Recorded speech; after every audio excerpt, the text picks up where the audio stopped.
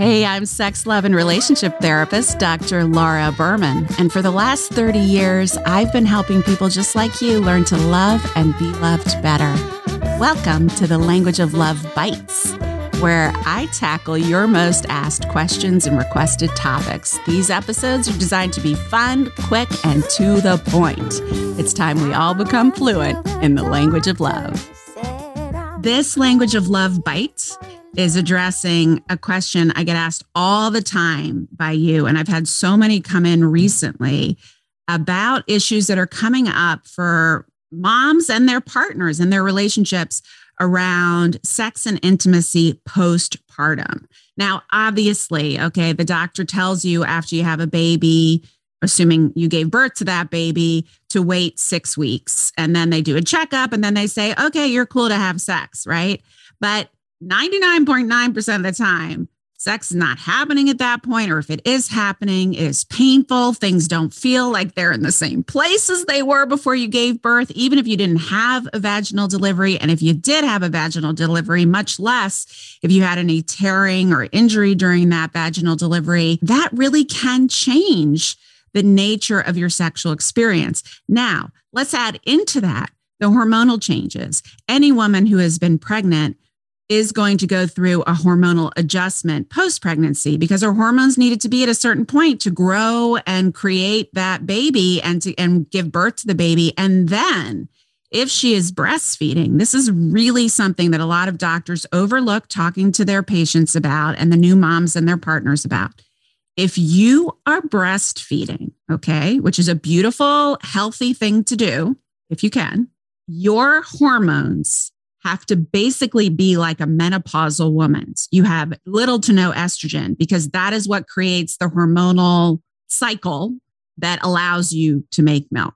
Okay. So if you're going to make milk, you are basically going to have a sexual experience in some ways of a menopausal woman. You're going to have dryness. You maybe even will have atrophy, kind of thinning of the vaginal walls and the area around the genitals. You may have difficulty getting aroused. That is all very normal if you are breastfeeding. And guess what? Up to 6 months after you stop breastfeeding, because it can take that long for your body to hormonally re-equilibrate to where it's going to be. Okay. So that's really important for you to understand. You have to wait 3 to 6 months after you stop breastfeeding to expect your body to lubricate, respond, and be as juicy as it was pre-pregnancy, right? And even then, sometimes there are issues depending on your age and other things going on, medications you're on, whatever. But let's just put a pin in that for now. We can dive more into hormones another time. I'm a PhD, not an MD, but I deal with hormones a lot with women. Shepherd them through the process. I understand a lot about what happens.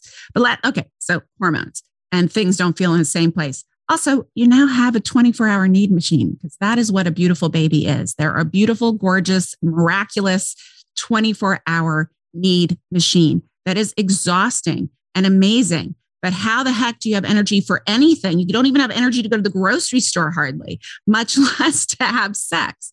So it's about really understanding that these changes, especially in the first 3 to 6 months after birth, are significant, right? And if you are struggling with desire or sexual response, that is normal.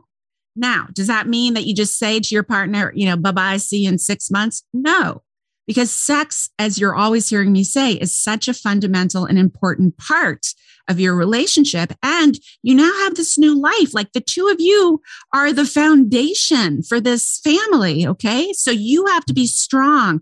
You have to be a model of what a loving relationship looks like. And your bond is in large part a result of that sexual connection.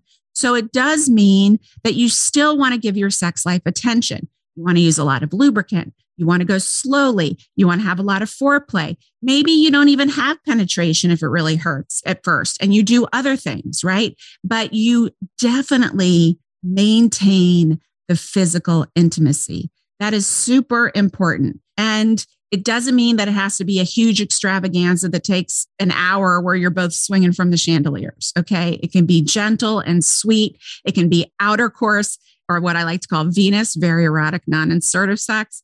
If the insertive sex is painful, use a lot of lubricants, use some toys, do whatever you need to do but keep the physical intimacy strong and connected at least once a week, starting when the doctor says it's okay. And make sure that you are taking that quality time alone, even if it's for an hour while the baby's sleeping, or even better, if you can get a family member, friend, babysitter, someone to give you those 2-hour breaks where you're not just running around doing a million errands, but you're really spending quality time together, because it's so easy. This is why we hear so often that once the kids came, the relationship starts to disintegrate. The only reason that happens is because you go from being here side by side to being a triangle where your only point of connection is that baby. And we don't want that to happen. We want you all to stay connected with the baby in between you and with you, right? But where you also have your own separate connection that you nurture and prioritize for the rest of your life, especially if you want to stay together forever. Okay. I hope that gives you some guidance. If you want to learn more or have a question that you want me to address in a language of love bite, I love talking about this stuff. Whatever's on your mind, I will give you a nice juicy bite to get you started in the right direction, because that's what I'm here for, helping you learn to love and be loved better.